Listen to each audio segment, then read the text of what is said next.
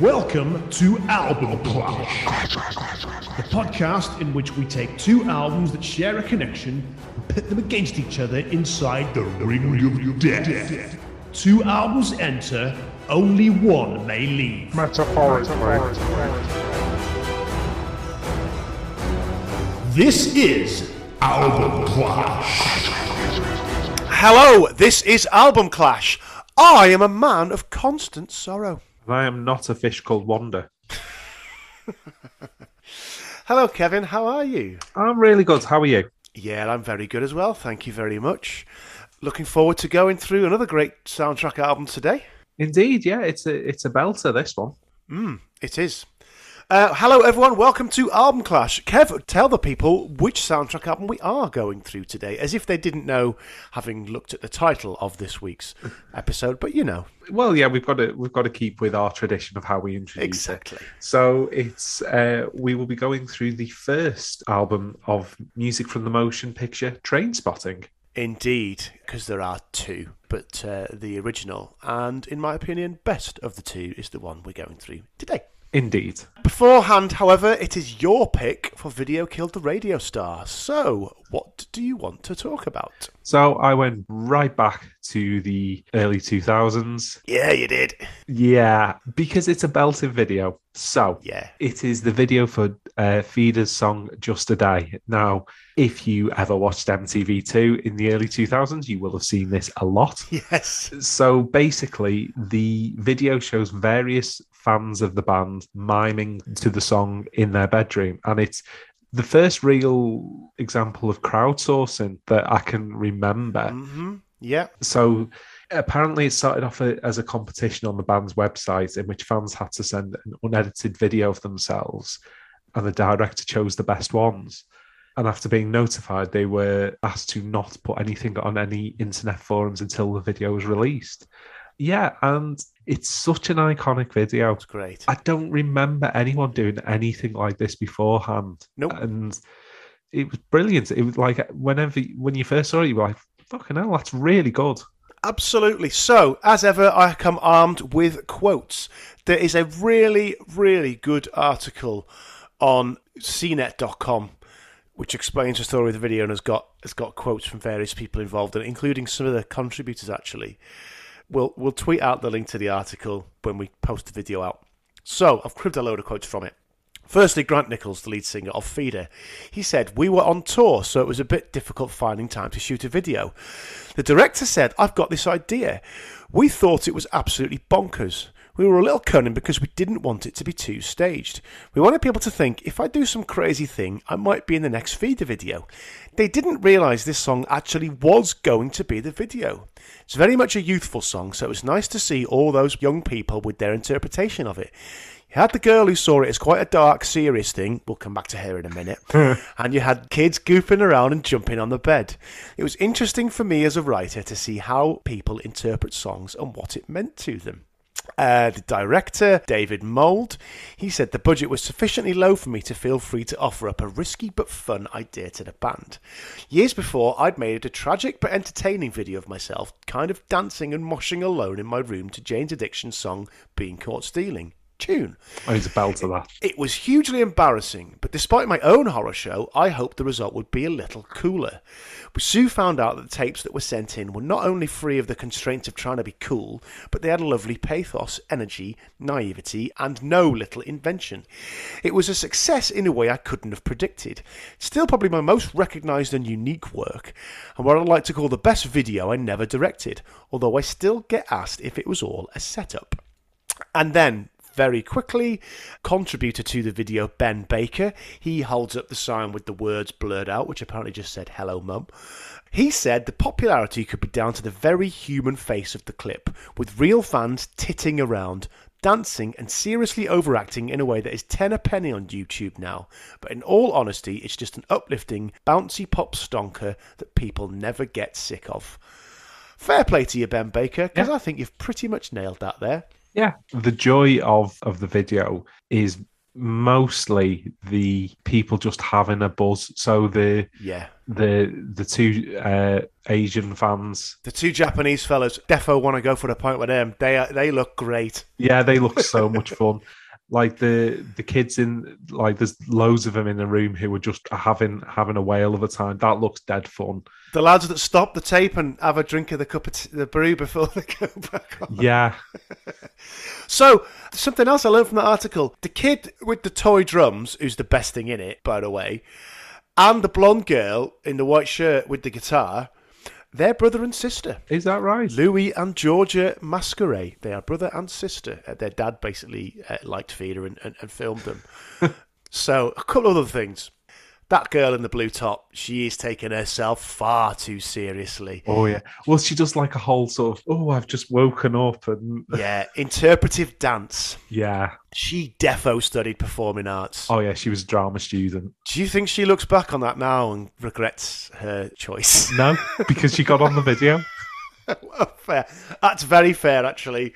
There's a lad playing electric guitar and like actually playing electric guitar along with the song, which, whilst I want to laugh at him, is 100% what I'd have done if I could have been asked doing this. There's so many lads on it who are playing along, and it's like, yeah. And I can understand why Feeder and the director stuck them in, because that's going to be a good chunk of your audience. Oh God, definitely. And there's like, some of the fashion really dates the video. Yeah, it does. Like there's a lad in that extremely tight-fitting blue paisley shirt. Girls wearing absolutely massive belts, but not as belts. That used to really fucking wind me up back in the day. That did. Yeah, there's the girl in like sort of the black sort of sheer top as well. Yes, which is again very reminiscent of the era. It is indeed. But yeah, I think it's a really fun song and a really fun video. So there was an updated version. Huh? Yeah, so a 2020 version. So the band posted a 15-second video on YouTube inviting fans to submit their own video in the same way, almost 19 years prior. Oh, was this a lockdown thing? Was it? Yeah, so it's called the lockdown version, and it does feature updated appearances of two of the participants from the 2001 video. So I think it might be the little girl that you mentioned playing the guitar. And one of the Japanese fellas with his young child is in it. Fair play. No, I haven't seen this. Yeah, I saw this video a lot. Well, as did you. We fucking lived together, so, you know. I haven't seen it for a long time, and it was a nice trip down memory lane, watching it again, listening to the tune again. It did make me feel fucking old, though. Yeah, it brought a smile to my face, though, yes, watching it again. Indeed, and that's what we aim to do here on Album Clash, so we'll post the link to the video and hope that you similarly are cheered by watching it. Yeah, so enjoy. Okay. With that, Kev, please could you start taking us through the first and original soundtrack album to the film Trainspotting? So the album itself was released on the 9th of July 1996 on EMI in the UK and Capitol in the US. As Tim says, it was the first version. There was a subsequent second one due to the success of this. And this album is very much the proper soundtrack album. Unlike the second one, which had songs that were influenced by and it had very little sort of relevance to the film. It was very much a cashing in. All the songs within this soundtrack are included in the film. And I suppose that the album itself reflects very much the era that it came out in. So Danny Boyle, the director, had success with Shallow Grave, which also had a pop-inflected soundtrack. But this more so than anything else reflected the zeitgeist of the time, musically, visually. There's so much going on here that spoke to that time, and the confidence of the film and the vision that Danny Boyle creates in it is reflected in the soundtrack and how it's put together. And it also, it reflects his his taste as well. And it's also reflective of the actual story, the book from Irving Welsh, and the interests of those characters, which is obviously why Iggy Pop is such a big part of the soundtrack. It is, but I'll come back to that in a bit, because there's another reason why Iggy Pop is such a big part of the soundtrack as well. But we'll come on to that in a minute. I do, if I may, I do apologise, have a couple of things from Danny Boyle again on his approach to selecting music for a soundtrack. So, firstly, in an interview with Soundcheck, Justin generally said that selecting music for soundtracks is one of the deepest pleasures for me. It helps me shape a film in so many ways beyond just the music. It informs the film completely for me. I'm very proud to be able to associate myself with these artists via film. In Sidebar, he's quoted as saying that film music is not just a sidebar that entertains us on our journey, it's also our journey in so many ways.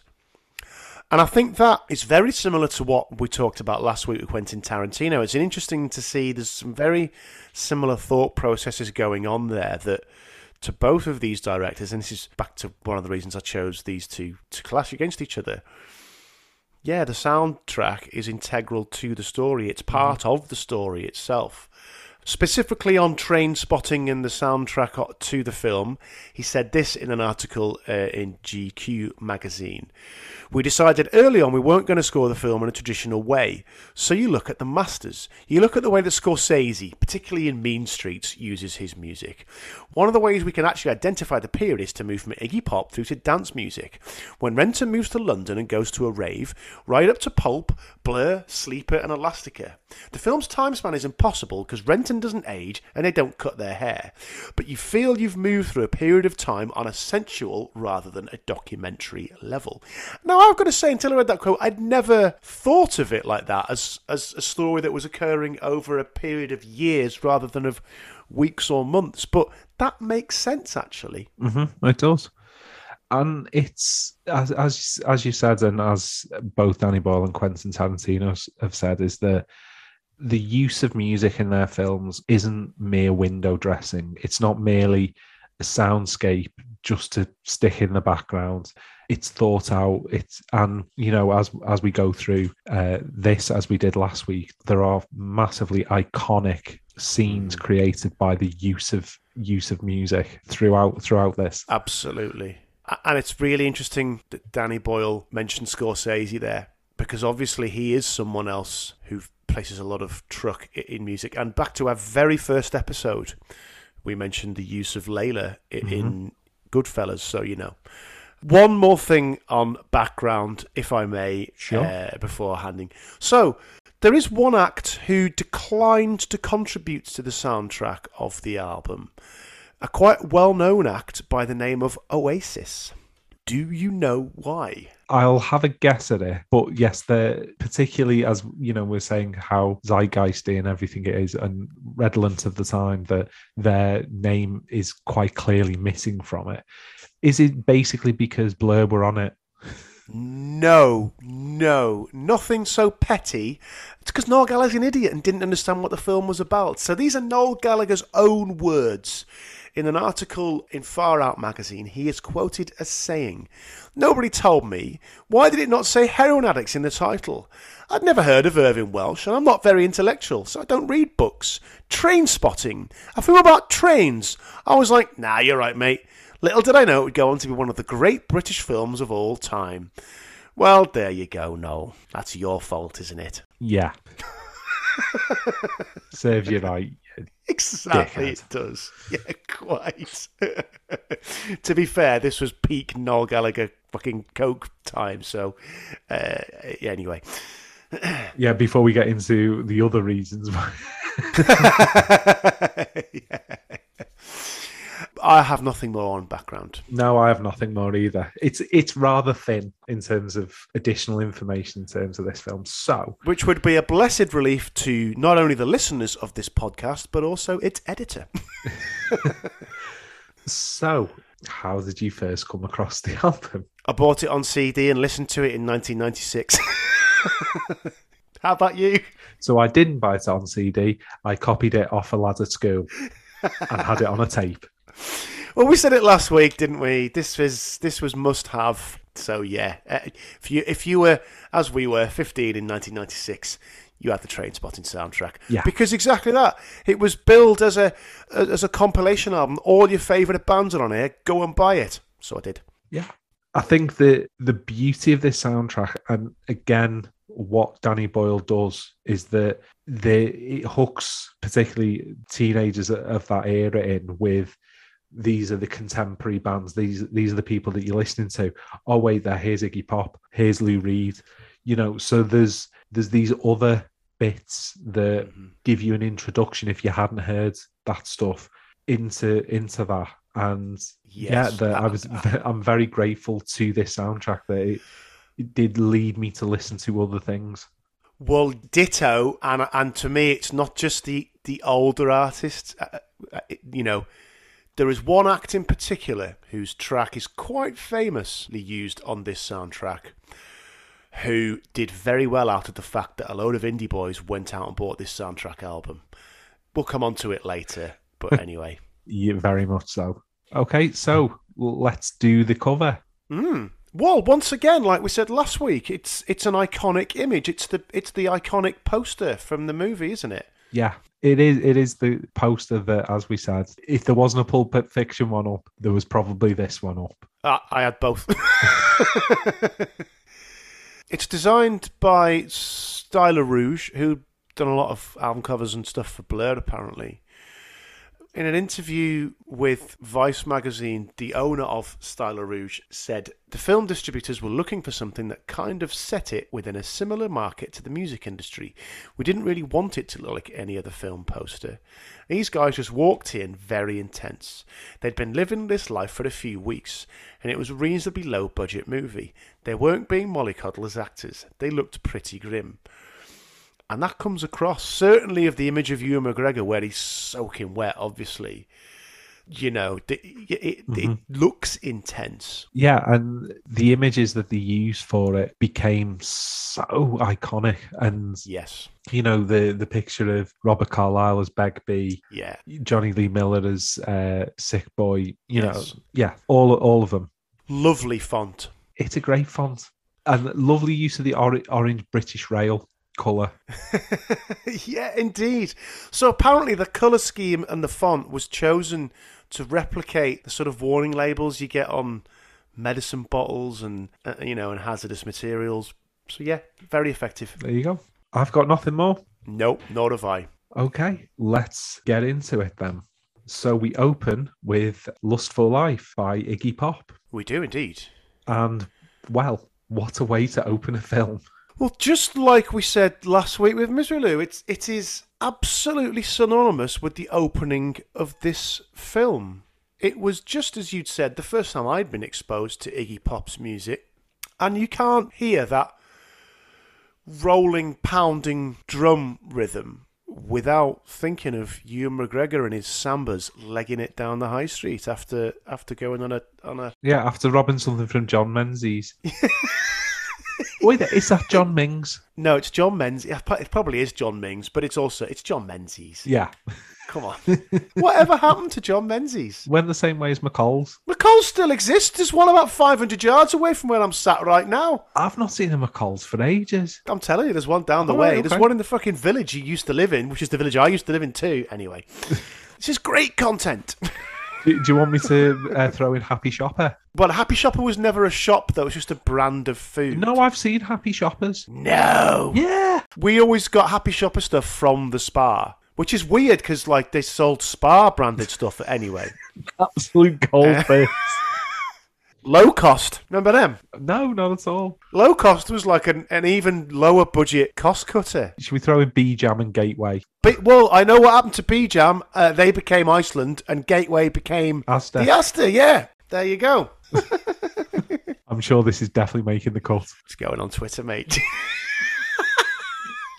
Anyway, yeah, he's been robbing and they're playing Lust for Life and it's iconic and that. Yeah, John Mings. Yeah, like I said, just like with Mizzaloo, it's a statement. Bang. Yeah. Here's a fucking film that's not like anything you've seen before. and it's going to hit you right from the off with Ewan McGregor going arse over tit a Vauxhall Cavalier's bonnet. Yeah, and again, because of the way they marketed the film very much in an album pop style way, then they did a video for Lust for Life, which had members of the cast in it, and obviously excerpts from the film, and brought half naked Iggy Pop into the consciousness for lots of people who wouldn't necessarily have come across him before, including car insurance companies. Indeed. Could be worse. He could be doing buttered adverts. Oh, dear me. John Lydon. Well, and yes, quite. Okay, I want to talk a bit about the decision to use this in the film. The influence of Bowie is writ large over this film, over the novel, and over so many songs on this soundtrack. Mm-hmm. So obviously, Lust for Life is from the album of the same name, which was recorded straight as a follow-up to The Idiot, and again produced by David Bowie.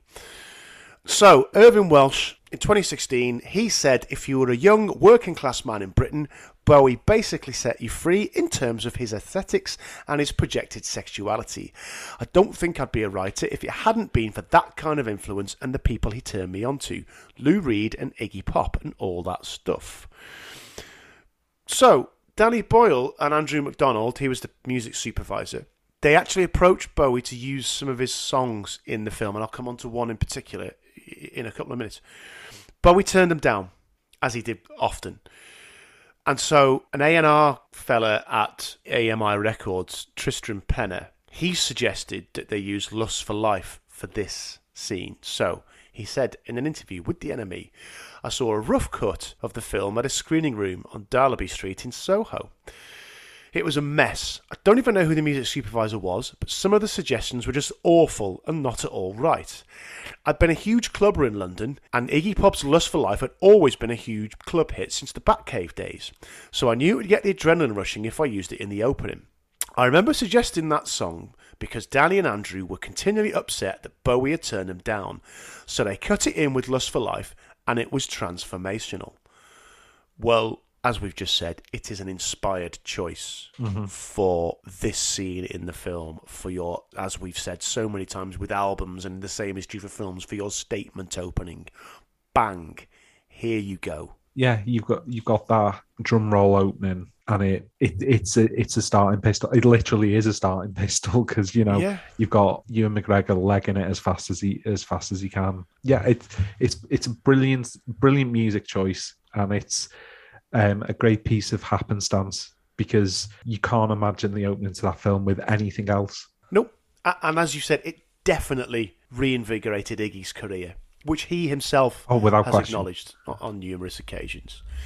The one thing I want to say about the song, I mean, you can't not have heard it. Comparing it to everything on The Idiot, and we touched on this when we went through The Idiot, actually, it's completely different stylistically. And considering this came out in the same year, stylistically, everything on the Lust for Life album is completely different to what you've heard on The Idiot just a few months before. Well, and as we talked about when we went through The Idiot, is that essentially, and Bowie admits it, Iggy admits it, that it was essentially a Bowie album. He was working through his ideas for Low with Iggy. Like, Lust for Life is much more of a Iggy Pop album, particularly with that sort of energy and everything that's going on in Lust for Life. So it's not really a surprise, and it's got his brilliant laconic drawl all throughout it. Oh God, yeah, something that Mark E. Smith certainly owes a debt to, I would say. Yeah, definitely. Yeah, it's a great tune. Yeah, I've got nothing to add because it's a belter. Okay, let's go on then. So yeah, I think it's important that you do raise the spectre of Bowie, because obviously our next one we go, well, it's Brian Eno with Deep Blue Day, utilised in the, again, iconic underwater scene as Renton, Ewan McGregor's character, loses his suppository morphine and has to dive into the toilet to retrieve them. Into Scotland's worst toilet, as Indeed. The sign on the door says. I mean, that scene is in equal measure absolutely minging and fucking hilarious, isn't it? It's that it go like you think, oh god, and then it goes just into breaks this, into these impossible blue waters. yeah, and then it goes into this mad dream sequence, and it is the perfect soundtrack for it. It is. It's got that lovely guitar throughout. Although I do actually like this piece of music, but I did make a note. It does remind me of the background music a fella doing whistling or playing pan pipes might have in the background in town. So, like a sort of... Yeah. Yeah. It's the sort of music you hear on a spa day. But again... No, it is. But again, that's because all that music is just... Let's do a shit rip-off version of Eno, of ambient music. It's the same as we were talking about when we went through The Orb. They said they were massively inspired by Eno. So, a few things on this. Firstly, on the use of the song Back to Bowie. This is one where they wanted to use a Bowie song. So again, Tristan Penner. Danny told me of the difficulties they were having in clearing tracks for the film. David Bowie had turned them down, for example. Andrew and Danny were desperate for Bowie. If memory serves, they wanted Golden Years for the toilet scene. Golden Years would not work in this. No. At all. But again, he pitched this instead. And it works brilliantly, as you say. It's from Brian Eno and Daniel Lanois' 1983 album Apollo, Atmospheres and Soundtracks, which was, in itself, released for a feature-length documentary about the Apollo missions. And there's a number of tracks from that album that Danny Boyle has used in subsequent films, so most notably on 28 Days Later. And he said about the album, that album is to me one of the greatest atmospheric albums ever. It's just an extraordinary piece of work. I've used it multiple times. I used it in a TV series before I moved into films, and I used it so many times in so many different ways that eventually Brian Eno wrote to me and said, I've done other things, don't you? It's a beautiful piece of music. I may not be Brian Eno's biggest fan, but I like this album. I mean, it's about space, so, Yeah, it's shooting in the right direction for you. Exactly. It's a luscious, gloriously tranquil soundscape, this, isn't it? Mm-hmm. Definitely. And the fact that obviously it's utilized with that water and everything, like it does give you that sort of tranquil feeling of being under the sea, in the sea of tranquility. Well, at the risk of opening old wounds, this is another one to let wash over you, to let yourself be immersed in and to just center yourself. No, it is though. And yes, it is like the sort of music you hear on a spa day. Mm-hmm. Because all those cheap rip-off albums are just trying to copy this sort of thing because it's meditative music. So I quite like this, which I'm sure you can accuse me of hypocrisy or a lack of consistency. But I do like it. I don't need to because you're clearly self-aware enough to know that about yourself. It's great. I really, really like it. And as you just said, its use in the film is so clever. It's the whole scene is, as I said, it's equally repulsive and amusing. And this highlights that absurd juxtaposition in a way that Golden Years could never have done. No, I can't imagine Golden Years with that scene. No, indeed. But well, I'm glad you like this. So yeah, it's good. So let's move on to the next song, which is Train Spotting by Primal Scream. Mm. And it's a really moody, atmospheric opening. So it brought to mind that obviously this is more from the era that the film is released in. And it brought to mind the sort of the David Arnold, Bjork stuff done around this time. Maybe a bit of GoldenEye going on as well. Okay, interesting. I hadn't picked up on that, but I can see where it came from. It is dead moody. The way it starts, great percussion with some brilliant ethereal electronic noises drifting in and out of the place. Yeah.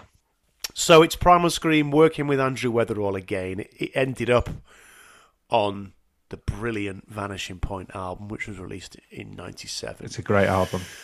So here's Bobby Gillespie discussing the song with Spin back in 2016. Basically, what happened was we'd done a track with Andy Weatherall independently of everybody. And then Irving Welsh came and interviewed us for ID Magazine for Give Out But Don't Give Up. Not a great album. We obviously really thought he was amazing. We related to him. Working class guy, drug addict, Scottish. He was punk. A lot of similarities. We had a couple of nights out with him and we were like, what a fucking great guy. We'd heard they made a movie of Trainspotting, but they had like Blur, Elastica and Pulp for the soundtrack. And we were like, wait a minute, we're the fucking junkie band and we're working class. So we managed to get in touch with Irving Welsh and we said, we should be in that fucking movie. And so we gave them the track. And he managed to get the track in the movie at the last minute. They found the scene and they added the track in. The song didn't have a title. It was just something we'd done with Andy Weatherall pre-Vanishing Point. So we just said, why don't we call it Trainspotting? Time with the movie. Good idea, right? Yeah, fair enough.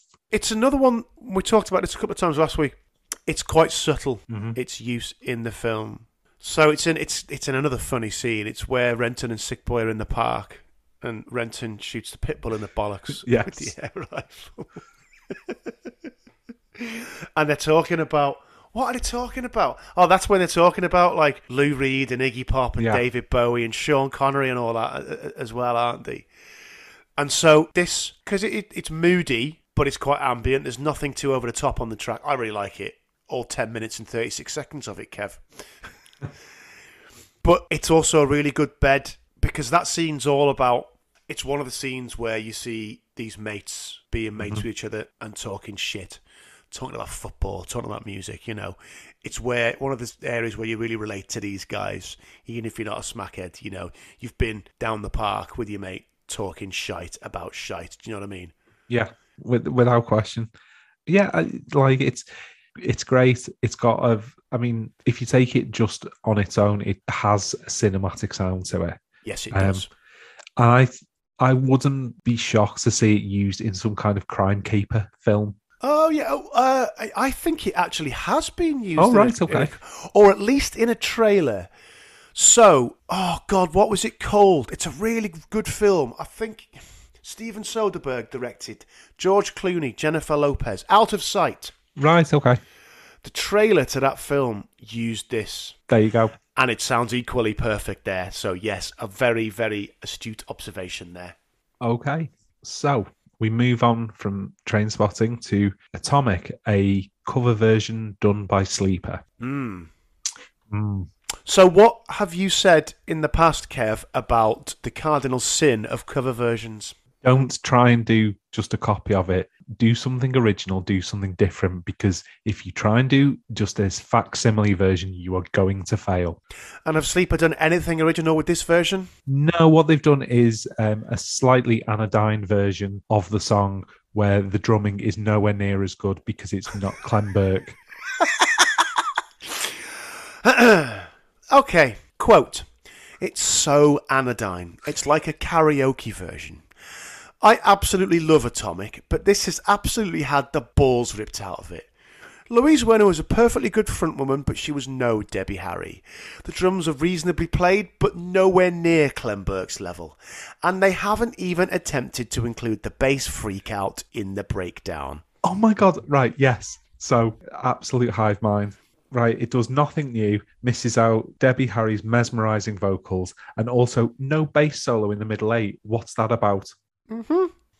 I can only assume they couldn't get the rights. Exactly, they couldn't get. I only assume Blondie wouldn't let them license the original, so they got a knockoff cover version done because it's played in the club scene, isn't it? Scene, yeah. Where Renton meets Diane, Kelly MacDonald's Diane for the first time, and obviously they then go back and they're at it whilst he's talking about Archie Gemmill in the World Cup. And in that same club scene, they are listening to Heaven 17, Temptation. Yes. So my assumption has always been that it's like, you know, like an 80s disco or whatever, whatever you like. And therefore, Blondie wouldn't let them license their songs, so they got a shit covered to sound exactly the same. Just use a different song from the 80s. Yeah. Atomic is a fucking great... I love Blondie, as I know do you. And I absolutely love Atomic. This is just How can it be exactly the same and yet vastly inferior? Well, what they've done is they've photocopied it, but in black and white. On a really shit resolution. All the colour's been taken from it. Yeah. It's like you've not taped an album from someone's CD. You've taped it from someone else who's taped it and taped. It's like at least 4 taped versions, so it's really muffled. And yeah, that's fair. Yeah, it's shite. And what surprises me even more is... So, Sleeper, along with several other bands from the Britpop era, reformed and went on tours in the last few years. They were still playing this on those gigs. What the fuck are you doing? Well, clearly some people liked it. Well, I'm not one of them. I don't know why, though. Should we stop talking about it? Yeah, let's go on to something good. So, let's go on to a song we have already discussed before on the pod. Indeed. Temptation by New Order. This is referenced, so Kelly MacDonald's character Diane sings the chorus from this at least 2 different points in the film. So she sings it when she's in the shower. She then sings it in one of Renton's sort of drug-infused sort of hallucinations when he's going cold turkey, yeah. And I think it's also, is it not playing on the radio when Renton meets Diane's parents and realises that she's still in school? Yeah, it might be. So apparently this is actually a re-recorded version of the original, although it was re-recorded in 1987, so not re-recorded specifically for the film. It was originally released in 1982. As you said, we've covered it on Video Killed the Radio Star before, and we said then it's a really, really good song. Yeah, it's always a joy to marvel at Hookie's bass and Stephen Morris's drumming. Brilliant. And some good synth from Gillian Gilbert as well. Simple, but very effective. Yeah, we like New Order. We've talked about this song before, and we really like it. It's a belter. So I have an interpretation of its use in the film. Why it is that Kelly MacDonald's character is singing it. I think there's a sweetness to the melody. It's a song about long lost love, and I think there's a real sweetness to the melody here that I think at least portrays the Diane character's sort of youthful innocence. She hasn't been corrupted by the drugs and the crime that Renton is surrounded by, and to him she is like an escape from that world. And if my simplistic interpretation is correct, I think it's really effective, again, the way it's used in that way. Yeah, I like that interpretation. Okay, very good. Shall we go on to talk about another song we've previously talked about? And another song that we've waxed lyrical a wee touch about. So yes, it's Night Clubbing by Iggy Pop. And I will freely admit my first introduction to this song was through this film. Ditto. Well, we discovered when we went through The Idiot that I'd never heard the whole album until we did it for The Clash. So yes, very much the same for me, yes. And it's perfect for when it's used in the film because of how sleazy it is, and that sort of, it characterizes his descent into addiction and crime, because there's various scenes of them shoplifting and stuff. And he says, doesn't he say something like, when they're talking about all the drugs they've taken, we would have injected vitamin C if only they'd made it illegal. Yeah, something Iggy probably would have done as well. Yeah. I mean, I'm not going to talk for ages about it because we've already done it. It's still grubby. It's still dangerous. It's still slutty. It's, yeah, and its use in the film is absolutely perfect in the way it depicts that life of filth and of vice that we've been pulled into. Very much so. Yeah, it's a great song. So we then move on to Sing by Blur. First song on the soundtrack that has Damon Albarn on it. Yep. And I think it's an absolutely beautiful song. And I think that it, particularly the way it's used in the film, is the kind of tragic grandeur of it with that mournful piano riff and the vocals. It just encapsulates that end of an era, fin de siècle pathos that's going on in that part of the film. That is a beautiful way of describing it, the tragic grandeur. I mean, it follows the most brutal scene, which every time shocks me. So when Sick Boy's baby girl Dawn died, they discover she's died as a result of neglect. It's every time that shocks me and upsets me, that scene. And then, like you said, almost straight away you get this. Yeah, it's cinematic in that sound, with the mournful piano part, with the constant drums, from Dave Rowntree. So, to the song itself, it's from Blur's debut album Leisure in 1991, which is a really confused and disjointed album. Yeah. They didn't really know what they were at that point. No, absolutely. And as we've mentioned before, along with The Great Escape, Damon Albarn said that it's one of 2 records that he considers to be awful. Sing is by far the standout on that album. Mm-hmm. It hinted at a lot of what was to come down the line for Blur. You've got a great Alex James bass line. But for me, the whole thing, the whole sound of it is offset brilliantly by the melancholic vocal from Damon Albarn. It's a million miles away from the cheeky chappy of Great Escape. Yeah. It sounds a lot more like the Damon Albarn we'd come to know on Blur and on 13 and on much of what he still does today. I mean, it wouldn't, like, if you put it on to Blur or 13, it sits perfectly with the tones of those albums. Exactly that. Haunting and vacant are 2 other adjectives that I would...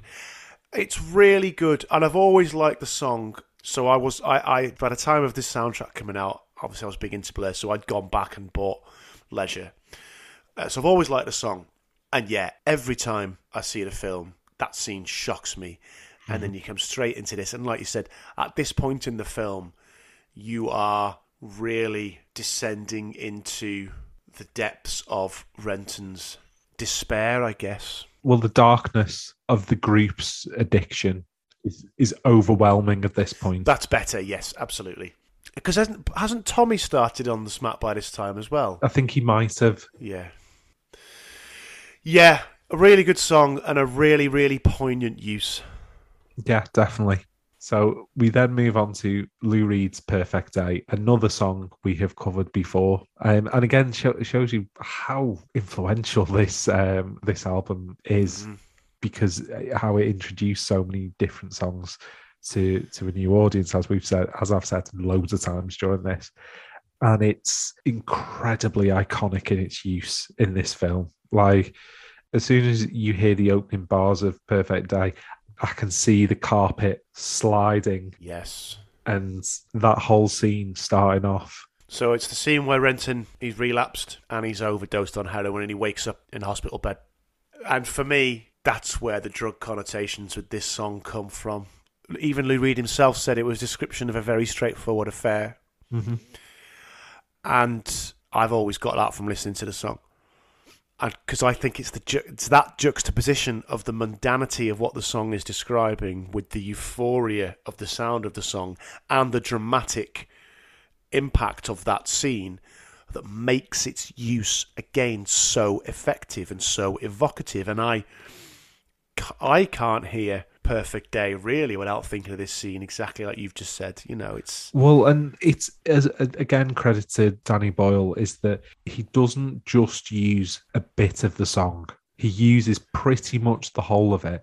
And the use of the repeated line at the end, you're going to reap just what you sow. Mm-hmm. It's as though you're hearing Renton's inner monologue, that he is reaping what he sowed. He's OD'd because he's an addict in that. And it is absolutely perfectly pitched. It's perfectly used. And you don't want anything bombastic because he's not been like shot or he's just fallen into an overdose. Yeah.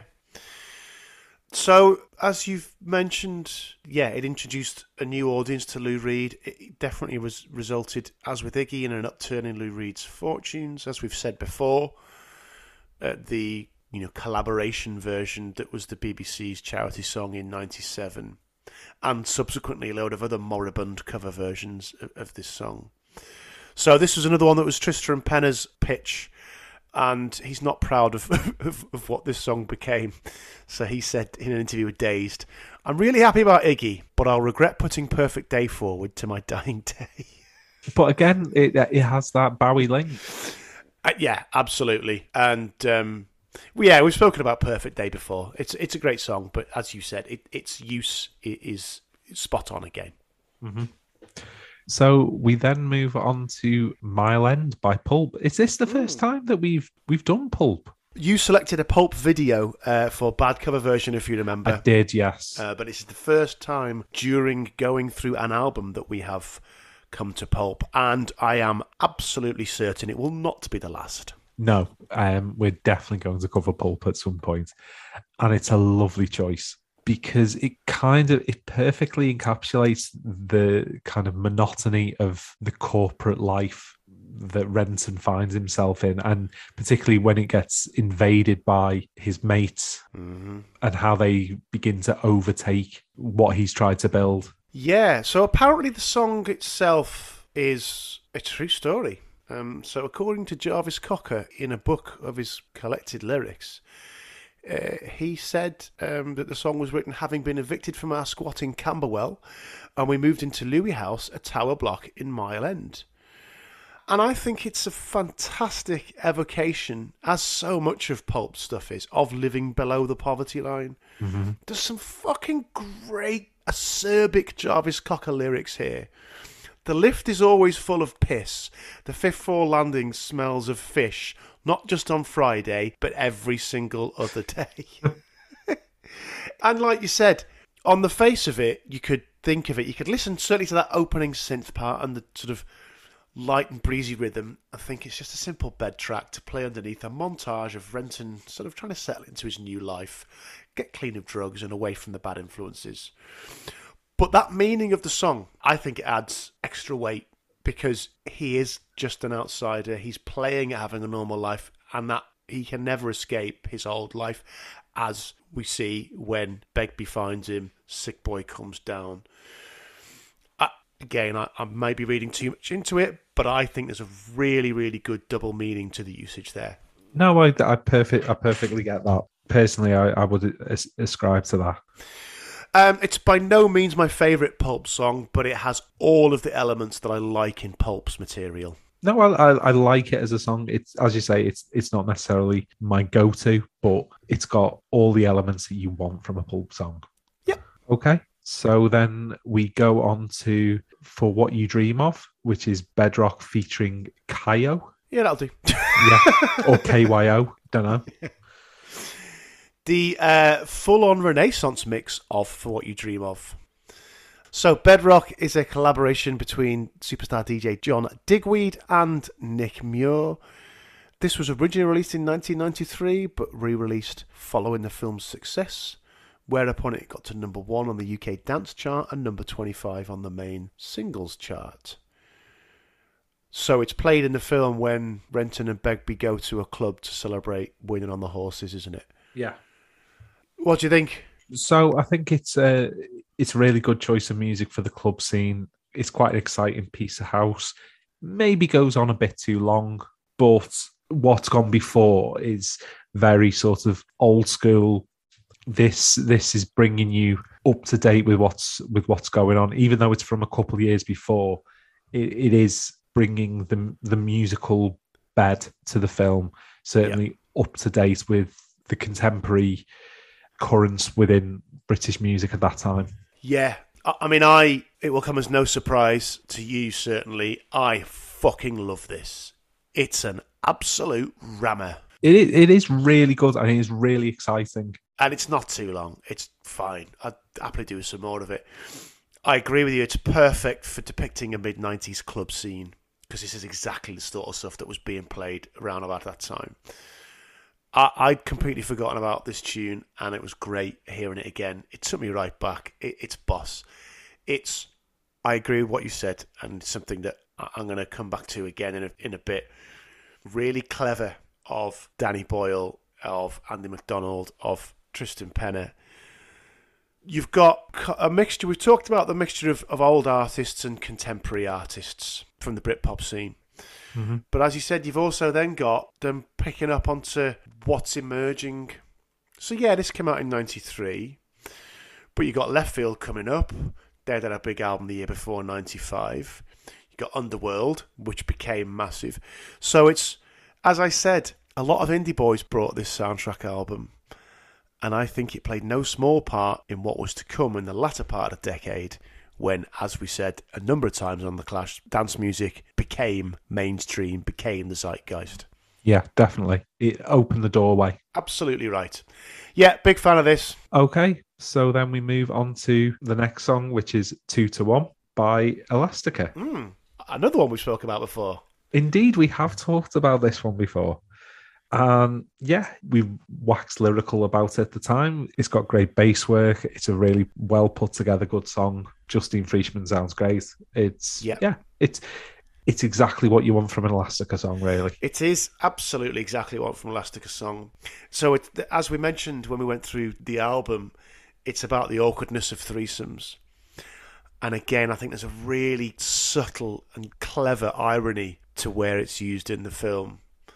So, as we mentioned when we did Elastica, by this time, Sick Boy's also moved down to them. Renton's feeling really cramped in his apartment because they're all three in there. He's getting pissed off because Sick Boy's just flogged his telly. And so he finds a shitty apartment for them to live in. And I think, yeah, the song itself's about sexual awkwardness, but the way it's used in the film, again, is about feeling that sense of claustrophobia of, I thought I'd escaped these pricks, and here I am, 400 fucking miles from home, and they're still here. It's really clever. Yeah, it is. It works very well. Okay, but yeah, we've talked about it before, so there's no point waxing lyrical over it again. It's very good. Okay, so then we move on to a final hit by Left Field. And it's a really eerie, hypnotising bit of trance. It is. I like hypnotising. I think you're absolutely right. Sort of loads of atmospheric, watery synths coming in and out. A nice laid-back beat. A typical big left field bass line, but not pounding in the way that some of their more upbeat songs are. So the title is extremely literal when you think of the scene it's using. So it is the scene in which Renton is literally taking his final hit. He's sampling the skag that his gang's about to sell to Keith Allen's least convincing drugs kingpin in history. Indeed. I'm not sure who the other fella with the tash is, but I do kind of recognise him. Yeah, me too, but I can't remember who it is. Why does Keith Allen get a role in this film? I don't know. It was a British film in the 90s, so, you know, he obviously weaseled his way in somehow. See, now all I can think about is Keith Allen playing the romantic lead in 4 Weddings and a Funeral. Maybe that's how you got funding from the, Arts Council, is that, is Keith Allen it? All right, okay, we'll approve that. Does he not talk about it in his book? I would not know. Never opened the page. So obviously, as you alluded to a bit ago, Left Field had also contributed the title track to Shallow Grave, and that's a fucking banger as well, that tune. This is a lot more laid back, but it's good. I like it. Yeah, and again, good choice of music for the scene. Yeah, like you said, it's moody, it's a little bit sinister, but at the same time has that sort of chill out, I guess, you know. You're on a high, but it's just a little bit, could go one way, could go the other. So a well-pitched piece. Yeah.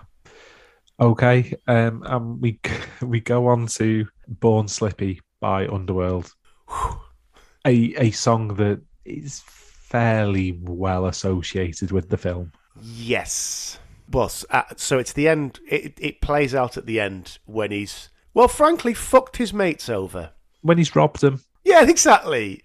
And I don't give a shit you leave fucking $4,000 in a locker for Spud to find in the station. Bollocks, mate. And obviously when you get onto the follow-up, Spud has something to say about that. Well, exactly. I'm sorry, he's completely shut on his mates there, so sorry, he is beyond redemption. Yeah, he has. It was massive. It was as big as the film, and remains as such.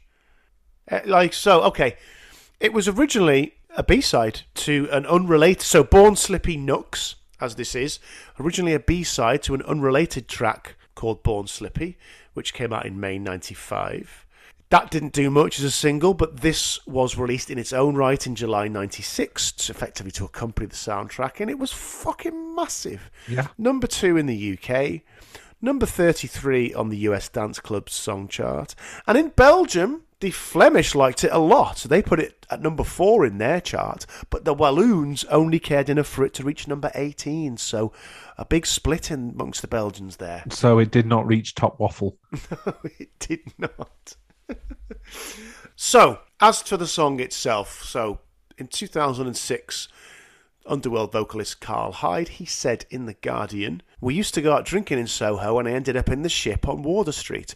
All the lyrics are written on that night. A drunk sees the world in fragments and I wanted to recreate that. I was into flash photography as well, so I was walking around Soho with a notebook and camera, just observing things. In those days I opened the book whenever a musical idea inspired me. Rick Smith," his collaborator in Underworld, "came up with a rhythm and I started singing over it. The vocals are done in one take. When I lost my place, I'd repeat the same line. That's why it goes lager, lager, lager. The first time we played it live, people raised their lager cans and I was horrified because I was still deep into alcoholism. It was never meant to be a drinking album. It was a cry for help. Now I don't mind." So, that line, "It was never meant to be a drinking anthem. It was a cry for help." I know that you will know people who, whenever this was on in the pub on a Friday night, fuck off. It made me hate this song for a long time, and I really do not hate this song. Okay. No, I know exactly what, because it encouraged a type of person to. Mm-hmm.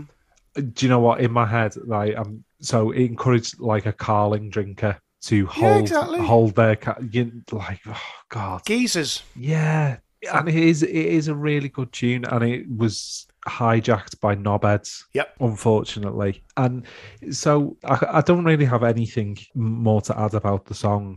I think I'm going to talk about how it's used in the ending of the film, and I think it's really clever. I mean, we've said that a lot, but because the song builds up and you start off with that slow bit, and then the big drums come in and everything like that, it's reflecting that he's building himself up to do it. And then once he decides he's going to do it, and he's trying to take the bag up from Begbie, which, you know, you're going to be shitting yourself doing that. Like, the drums are really, really in, and you're dead tense, and there's this soundscape behind, and it works really well in ramping up that tension. And then when he's out and he's with the bag, and it's the drums and everything else is leading him out of the life that he has. He's got a big smile on his face as well. Yeah, absolutely right.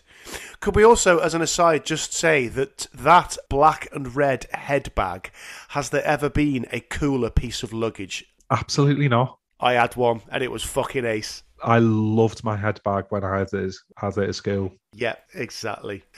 No, I agree with you entirely about the way it's used, and that massive synth riff that kicks it off and then comes back in halfway through. It's when it comes back in, it's joyous. Yeah, the tension's evaporated. He's escaped. Although, as you say, in the follow-up, we find out that he very much hasn't. And that's right, because as I said, you fucked your mates over, so you deserve it. Mm-hmm. So I do want to say a little bit more about the tune, or at least about its impact. It's one of the most iconic tunes of the 90s. And I've mentioned it before as, to me, one of the most important milestones in propelling dance music into the mainstream. And this did no harm for Underworld. You know, for them to have stuck a B-side on a soundtrack album and for it to sell well over 1 million copies and make them a household name, fair play. I mean, it's fucking great. So I hadn't got into Underworld by this time. I did after this. I went straight back and listened to Dub No Bass with My Headman, Second Toughest in the Infants. So yeah, this was arguably it, beyond any of the other things that we've talked about before. If this tune doesn't come out in the summer of 96, did the Chemical Brothers go massive? Okay, they had Noel Gallagher, so perhaps. Does Fatboy Slim go massive? I don't know. I don't think so. This is the missing link, one might say. It definitely booted the doors open for dance acts, because you think of other things that kind of come out subsequent to this. You've got the propeller heads, you've got, there's all kinds of things that are given a chance that may not have done, because this was huge. And as you talked about earlier, it got the indie boys dancing. Yeah. And as soon as you got that market, loads of bands were given an opportunity they may not have done. No, exactly. And it's not a subtle introduction to the world of dance music either, which you could say something like Rockefeller Skank, Setting Sun, Block Rockin' Beats are. For different reasons, all of them, but you know what I mean. Mm-hmm. The beat on this is absolutely fucking colossal. Pounds right through your chest every time you hear it. It's massive. And it's like, all right, if you like this, then fucking you wait to hear what's coming behind us, mate. Mm-hmm. I think it's brilliant. This is one of the most important tunes in my musical education. I absolutely adore Born Slippy. Despite what it became associated with by pricks, it transcended that for me because it is that good. No, I completely agree with you that it is massively important, because it absolutely pushed that kind of dance crossover thing massively into the mainstream, and enabled, as I said, opportunities for those who may not have necessarily got the same audience or opportunities prior to this. Yep, absolutely right. Okay, so we finished the album with Closet Romantic by Damon Albarn. Mm-hmm. So I made the note when listening to it. Certainly it seems like a precursor to some of his later Good, the Bad and the Queen stuff. It brings that kind of end of the pier, faded seaside sound to the fore. Oh, God, yeah. It's perfectly fine, if not a bit whimsical. Whimsical is right. My note, I hated Arnold's saying, and this is only marginally better. What an odd way to end. Yeah, and I think for an instrumental, it goes on too long as well. Far too long. So I find it's interesting what you talked about, The Good, the Bad and the Queen. You're right. I don't mind that album, but I very much had more, not just some of the more cheeky chappy stuff that's on Great Escape, but some of the instrumental interludes on Park Life as well, which I'm also not overly keen on. Yeah, it's fine. I don't get why he starts mentioning the names of Sean Connery Bond films at the end. Oh. Including Never Say Never Again, which is shit. Well, and is also like the franchise breaker. Yeah, exactly. It's not an Eon produced Bond film, so also it doesn't count, Damon. Now, as I said, a distinctly odd way to end, even on the film, even as the end credits are rolling. After you've just heard Born Slippy, you're like, all right, fine. Yeah, it's a slightly odd choice for the end credits, I suppose. Like, after that ending, where do you go with it? So something that's a bit low key. Mm-hmm. I can kind of understand that choice, but it's not my favourite piece of music. Yeah, indeed. So we are done on the album. So reviews, I don't really have a huge amount, to be honest. I've only got one, and yet again, it's from Mr. Stephen Thomas Erlewine on AllMusic, who says the entire soundtrack holds together surprisingly well as the techno tracks balance with the pop singles. Every song, whether it's Pulp's deceptively bouncy Mile End or Brian Eno's lush Deep Blue Day, is quite melancholy, creating an effectively bleak but oddly romantic atmosphere for the entire record. With the exception of the oldies, every song is rare or especially recorded for the soundtrack, and nearly everyone is superb. Primal Scream's title track sees them returning to the dub dance experiments of Screamadelica with grace, while Damon Albarn's first solo song, Closet Romantic, is as good as any of Blur's waltzes. But the finest new song is Pulp's Mile End, with its jaunty neo-dancehall melody and Jarvis Cocker's evocative, haunting lyrics. That song, more than anything else on the soundtrack, captures the feeling of the film. Apart from his praise of Closet Romantic, once again, spot on.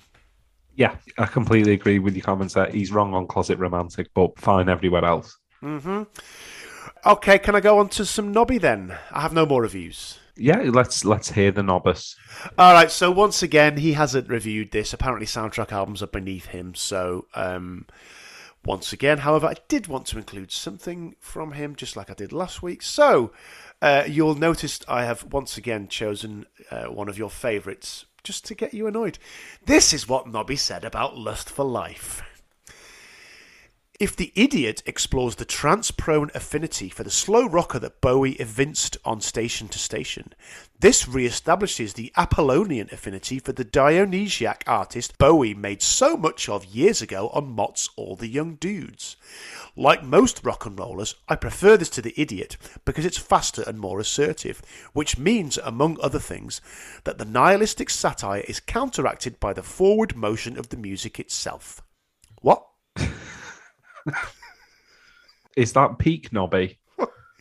The Apollonian affinity for the Dionysiac artist Bowie made so much of 5 years ago on All the Young... What?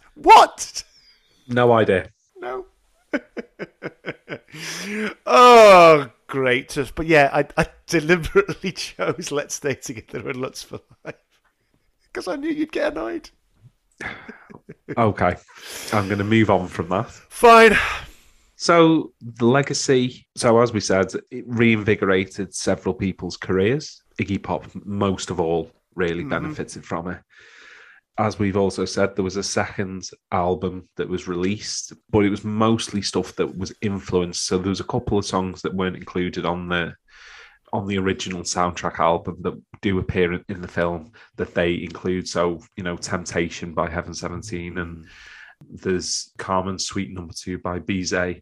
There's a couple of other things that are included, but most of it is stuff that's influenced by it. So Golden Years makes its way onto there. As does The Passenger, and the whole thing just felt like a cynical cash-in. Yeah, it really was. Although I would say that the Choose Life tune by the PF Project was a fucking banger. I did like that.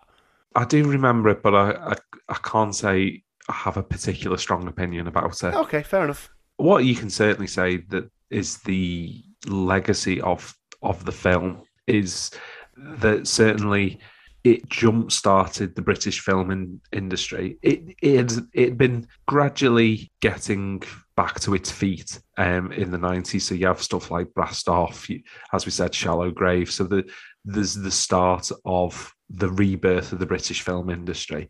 But Trainspotting absolutely opens doors for all kinds of things that come after. So does the Full Monty get made without Trainspotting? Yeah, absolutely right. I agree. So this is one of the most significant touch points of the grotesquely named Cool Britannia movement, which started in art, the likes of Tracy Emin, Damien Hirst, music we've talked about, obviously.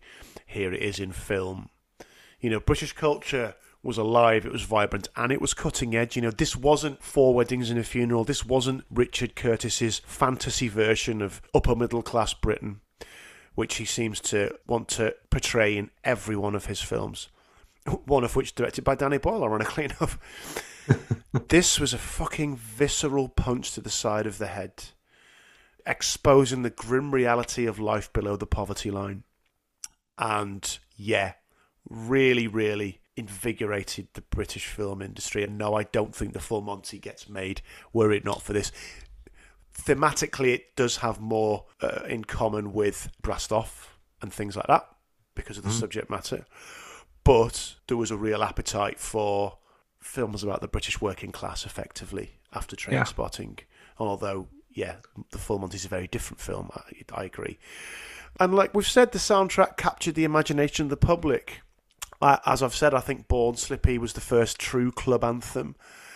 And it was one of the sounds of the summer. The only thing that kept it off number one, do you remember what it was? Was it the Boo Radleys? No, it was a little-known song called Wannabe by the Spice Girls. Well, bloody hell. So this was the summer when they exploded as well. And yeah, we've pretty much covered the legacy of both the film and the soundtrack. Obviously, there was Trainspotting 2 in 2017, and all I want to say about that is there's some good tracks on the soundtrack there. The Young Fathers one is really good. Yeah, it is. But I like the way that Underworld reworked Born Slippy for the soundtrack, sort of slowed it down quite a lot. And obviously there's a nostalgia hit there when it comes in. But it also, once again, perfectly captures the melancholy of that film. Well, yeah, it reflects the fact that it's slowed down. It reflects that everyone's aged and not the young, vibrant 20-year-olds that they are in the film, in the first film. Yeah, exactly. And at the end of it all, Spud, Renton and Sick Boy are stuck with each other. Yeah. And on that note, I have nothing more. No, I have nothing else. So we'll go on to best song, worst song. All right, I'm going to do my worst song first because it's obviously Atomic. It is a really lackluster cover version. Yeah. My best song, well, I've picked Nightclubbing as best song on a previous album, so it'd be cheating for me to pick it again, but it is fucking glorious. I have to go for Born Slippy. It is absolutely mega. Mega.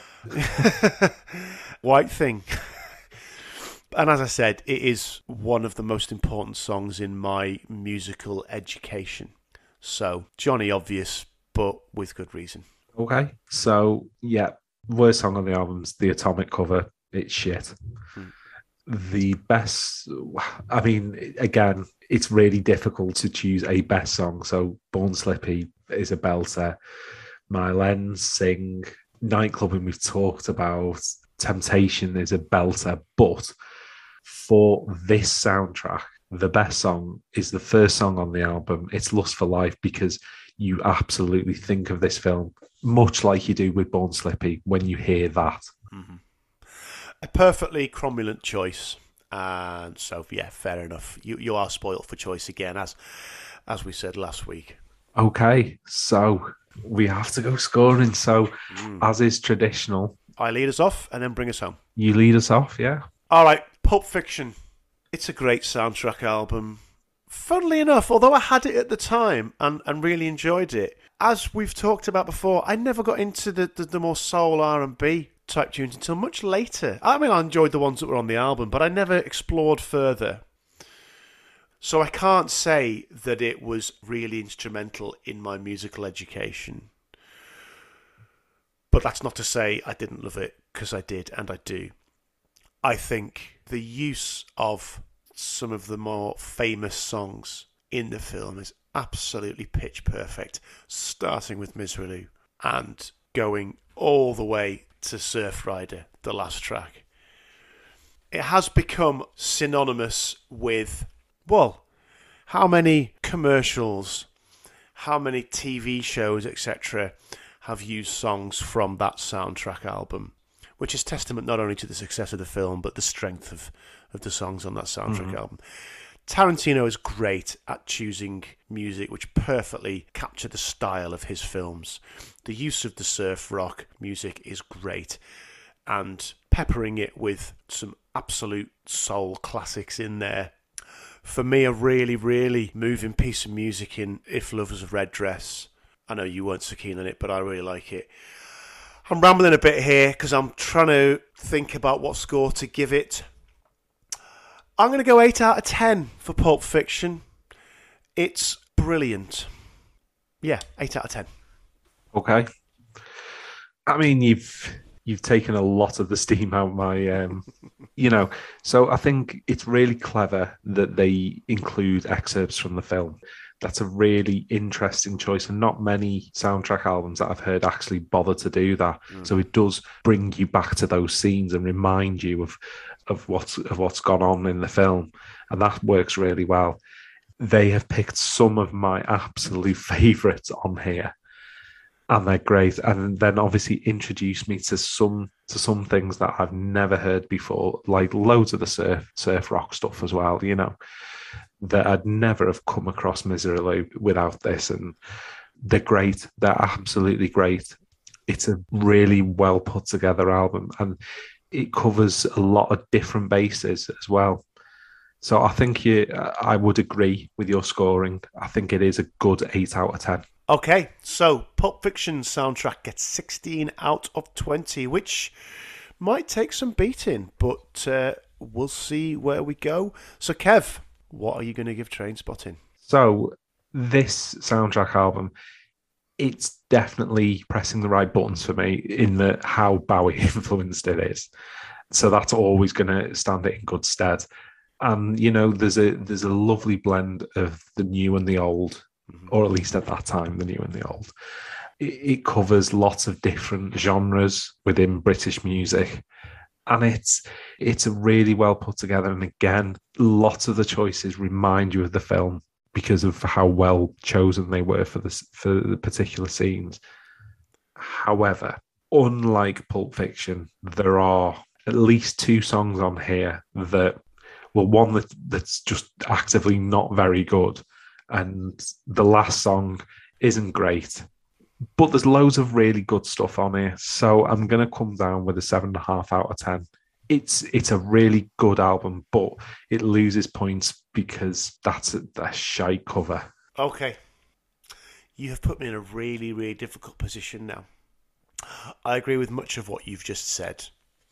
And again, as I said with Pulp Fiction, and as I've said several times throughout today's show, the choice of songs with the scenes that they accompany is time and again absolutely perfect. What I think Danny Boyle does, which we didn't talk about much with Tarantino, is really subtle and clever irony and double meaning, double entendre, if you like, with some of those songs to hit home what the scene is, what the story's telling you at that point, which is to his immense credit. And he's continued to do that. Yeah, there's 2 songs that aren't great. Well, there's 1 song that's not great and 1 song that's a bad cover version. But there's so much to get into. Old songs, new songs, undiscovered songs.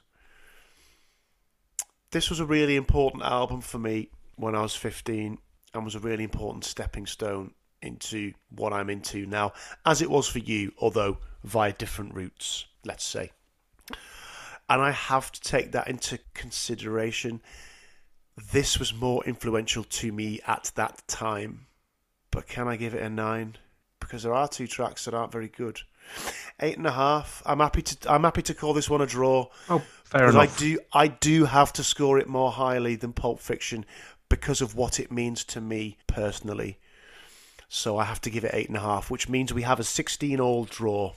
And I'm happy with that draw. Yeah, I think it's fair. They're both excellent soundtracks. They are. So only our 2nd ever draw, but it's too close to call this one. Mm-hmm. All right. So well done. Well done to both of our participants on this clash. You both emerge from the ring of death, slightly bloodied and bruised, but very much alive. Indeed. So hopefully you live to fight another day. Indeed. Speaking of another day, Kev, what are we going to be doing next? Are we still doing films? We are. Great. But I've decided to do something different. Ooh, okay. So I did think about doing another jukebox clash. I thought about doing, and maybe depending on how long we decide to have this season for, maybe an album done by a particular artist or something like that. But what I've actually gone with are 2 soundtrack albums from concert films. Ooh, okay. So we will initially be starting our clash by covering Stop Making Sense by Talking Heads, which will face Rattle and Hum by U2. Oh, wow. Brilliant selection. I'm looking forward to that. That is a completely different take on the theme that I hadn't considered, but a very, very clever one. Well done. Thank you. Great. So we get to talk about David Byrne and the Talking Heads. I'm all sorts of excited about that. Well, I'll get to talk loads about Tina Weymouth's bass playing. Yeah, which indeed. is always a good thing. Oh dear, great stuff. Okay, well, that is next week. Before then, however, Kev, please tell people how they might keep in touch with the show. So, Twitter is usually a place for carefully thought out opinions about various things. And whilst on Twitter, you can see classic examples of whataboutery and various fans of sports washing sports franchises arguing about the relative merits of or the unfairness of what's been done to their club. Yes. It's a frankly unedifying spectacle. That's unusual for Twitter. Well, exactly. Whilst on Twitter and shaking your head at humanity, you may also come across our Twitter page, @Clash Album. If you like carefully curated content, you can go to our Insta @Clash Album, or if you want to sign up for AVN antivirus, then you can sign us up at albumclash@gmail.com. Sign me up to the Aeroflot frequent flyer miles scheme. Very, very good. Yeah, let's leave all that to one side. Thank you for listening, guys. Something I should have said at the start of the show, and it completely passed my mind. It's our birthday on this show. It is our 52nd. Well, it's actually our 54th episode, if you can count the 2 bonus episodes. But it's our 52nd proper episode. 52 weeks of Album Clash. We are 1 year old today. Whoop, whoop. So, yeah, thank you so much for listening. If any of you have listened to every episode, then I'm very, very sorry.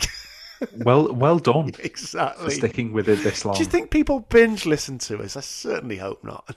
I mean, I can't, so... No, exactly. But no, genuinely, guys, thank you very much. Hope you're enjoying it. Get in touch with the show. Let us know what you like. Let us know what you don't like. Let us know if there's something you want us to go through in our film season. Leave your ratings, leave your reviews, all that jazz. Just a reminder, in our next Clash, next week's show, I will be taking us through Talking Heads Stop Making Sense from 1984. And Kev, in 2 weeks, I will be taking us through U2's Rattle and Hum. Brilliant stuff. Until then, however, I have been Tim. I have definitely been Kev. And we'll see you next time. Take care, guys. Ta-ra. Ta-ra.